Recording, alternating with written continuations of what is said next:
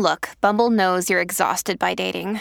All the must not take yourself too seriously and 6'1" since that matters. And what do I even say other than hey? Well, that's why they're introducing an all-new Bumble with exciting features to make compatibility easier, starting the chat better, and dating safer.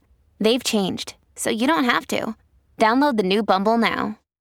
So often I'm walking towards the train. So we're on 49th and 3rd. And to get home, I take the train on 51st. And I go downtown. And for some reason, almost every week on my walk to the train home on 3rd Avenue, I bump into Laura Curran. It's like every week. Really? Yeah. I don't know why. It must be the time I'm leaving, the time she's coming in. Right. So Laura, of course, does a very, very successful podcast here at WABC. She's been a guest on this show a million times. In fact, back on Election Day, we had a 3-man booth, like Monday Night Football, of me, you, and Laura. Right. And then just a couple of weeks ago, Laura did a great job when she sat in with John Catsimatidis the week after I did to co-host Cats at Night, which I think is now Cats and Cosby. I have no idea. At any rate, she's a legitimate star. And now the good news is she's been awarded with her own radio show. It starts a week from Sunday. 1-hour radio show, Laura Curran, her own show. So to congratulate her right here on this show, we brought her back. Here she is, Laura Curran. Laura, good morning. Congratulations. How are you? Hi. Good morning, and thank you. Yeah, I'm super excited, and I'm also happy to be reunited with you two guys. I had so much fun that Election Day morning. That was a great day. It was, and it was nice to get the Republican side, the Democrat side, and somewhere in the middle, too. It was a great show. So here you are, Laura. The podcast is doing very, very well, but now getting your own radio show. Not a far cry from the Nassau County Executive, but just a little bit of a distance, I would say. How is it? How does it feel getting your own show here on WABC? Well, I am super excited, and in a way, it's getting back to my roots in journalism. So before I even thought about running for anything, I was at the Daily News, I was at the New York Post, and I was back at the Daily News. So I love reporting, I love interviewing, I love getting into it. But now that I've been in county government, had been in county government for 8 years, I know so much more. Knowing how the sausage is actually made, knowing the personalities, the relationships, the egos, and all of that stuff, synthesizing all of that experience that I had with my journalism experience, it's like, hey, I didn't plan it this way, but it's almost like as if I had.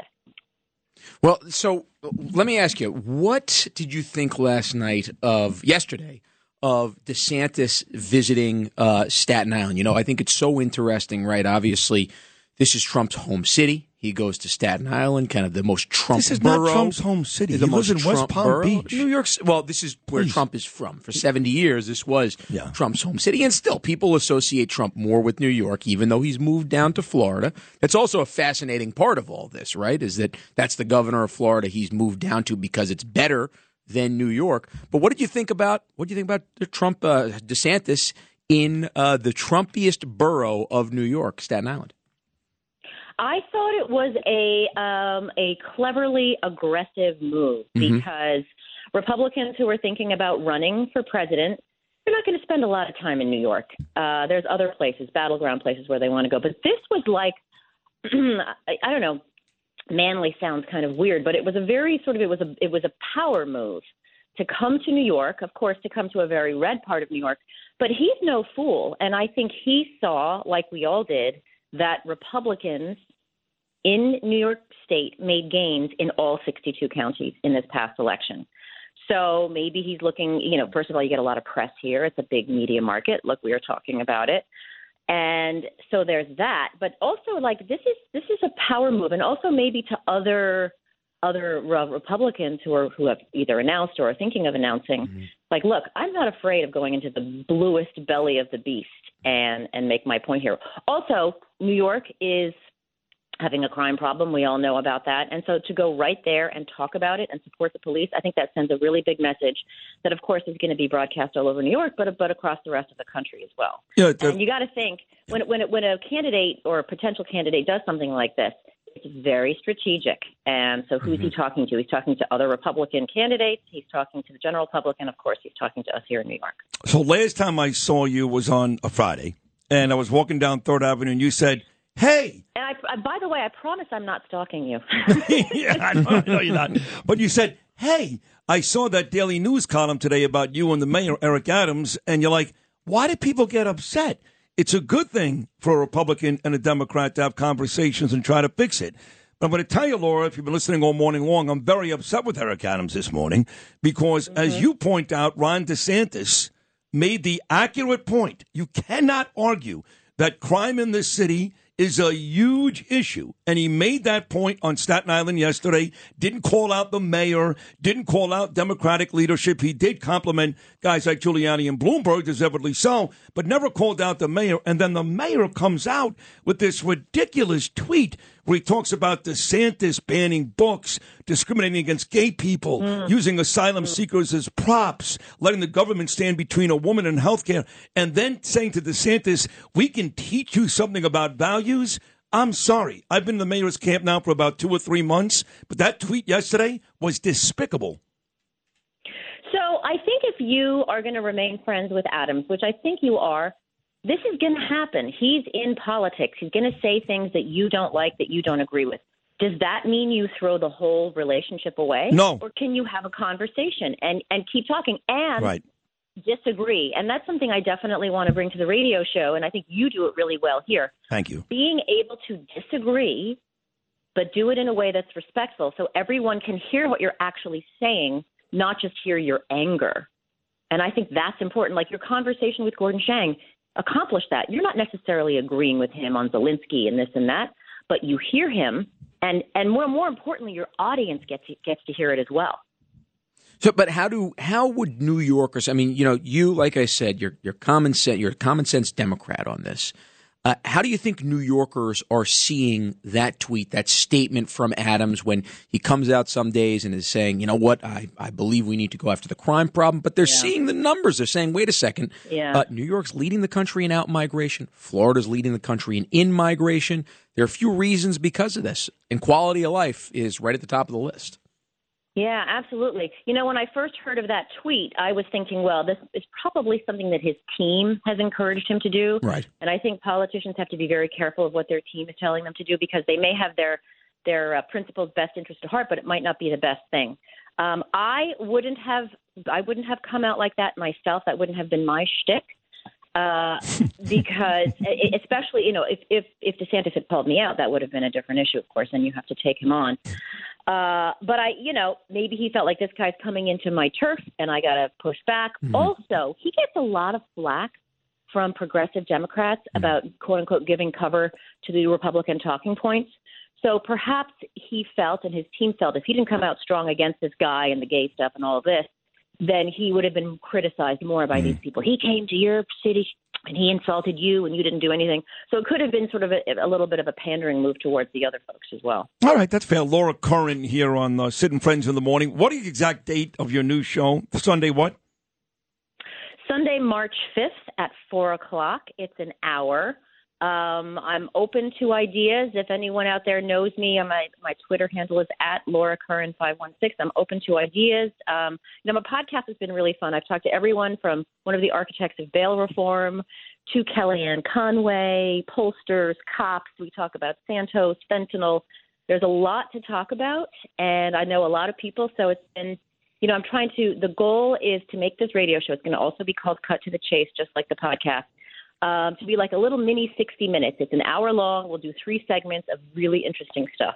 I've been involved in politics now for 7 years here in New York. I've met a lot of people, very few, Laura, much like John Catsimatidis, where both sides of the aisle like that person. I like you right away. I was out there at one of your events in Eisenhower Park. And that's right. Yes, and even with Todd Kaminsky standing a couple of feet away, I still love you.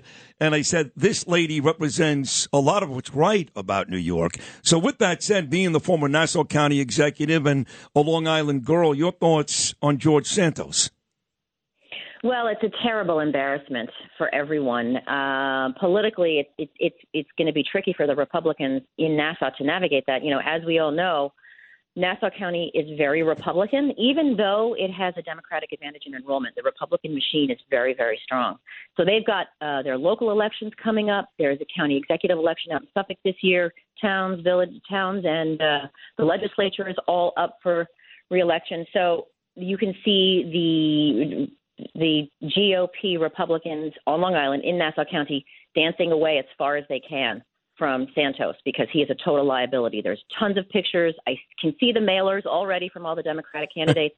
It'll be really interesting to see what this does politically. He's actually blaming the Republicans almost as if he's like, I had to lie. I had no choice. And then I get people that... I had to lie to impress these people. Isn't that crazy? It's crazy. But then I have people that call the show and go, I got to tell you, you know who's to blame? Joe Cairo and all those folks yelling and screaming out of Long Island. Where were they during the vetting process? You forget about Zimmerman. How did that happen under Joe Cairo's leadership? I think that's a bit unfair, but I am hearing that.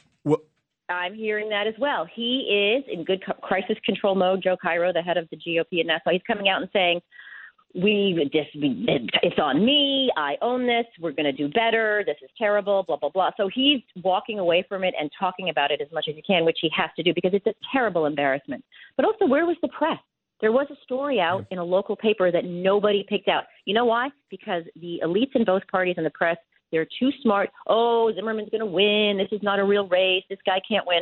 That's what they kept saying. Guess what? When you're smarter than everyone else, you end up being stupider than the voters. Laura, you know politics. You know just how how many arrows get flung even within your own party. What do you think about the theory, the idea that Tom Suozzi is the one that had this information on Santos, held it from the Zimmerman campaign, and dropped it after he was elected? I have a hard time believing that that's true, but I don't know for sure. I mean, so I know that sometimes, and I'm not going to name names here, but people of the same party don't necessarily like each other very much, and aren't sad when they fail. I've experienced that myself in my life. However, I don't think this was known. I think if this was known, if there was a report out there that had all of this, it would have found its way either to the D.C. CCC, the congressional Democrats in D.C., or the local party. Somehow this would have had to have come out. So especially when you had that little teaser in the little weekly paper up there that had the breadcrumbs leading to so much more. But do you disagree, Andrew? Well, I always look, and again, this is a theory, but I always look who has the most to benefit from who comes out of this. And guess what? I think Tom Suozzi might have the most to benefit. He put his seat on the line. If he potentially had this information before and held it back, now guess what? He can be that knight hopping back on the horse saying, I'll come in here and I'll save that whenever that special election, or if it's in 2024, and take back my seat. So it's just a working theory. But I know Tom, and I don't think that is the case. I don't know for sure, but I would be very, very surprised because how could he have lined it up? He was running his heart out for governor. Obviously, that didn't go well. He's been awfully quiet. Then he had that op-ed in the Times saying, "Well, I didn't really look into this guy because I didn't want to give him any oxygen, and I knew I was going to win. So I didn't. The less attention I put on him, the better."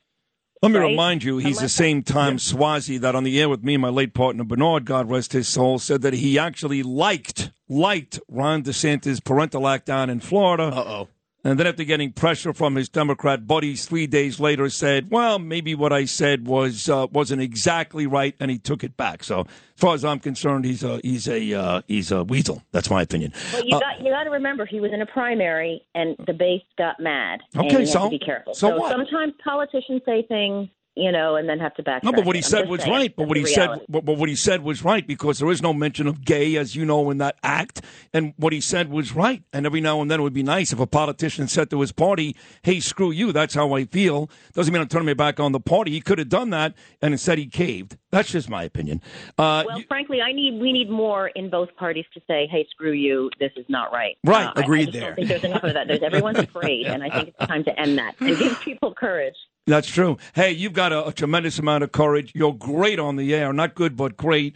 And we're very lucky to have you coming up every Sunday. Congratulations, Laura. Thank you so much. Congrats. Yeah, congratulations. Thank you so much, guys. I really appreciate it. And Sid, thanks so much for having me on. It's always, always fun. My pleasure. Thank you. There she is, the great Laura Curran, coming up on Sunday. She really is terrific, folks. One of the more talented people we've got here at WABC. I mean that. Laura Curran coming to a radio station on a Sunday near you.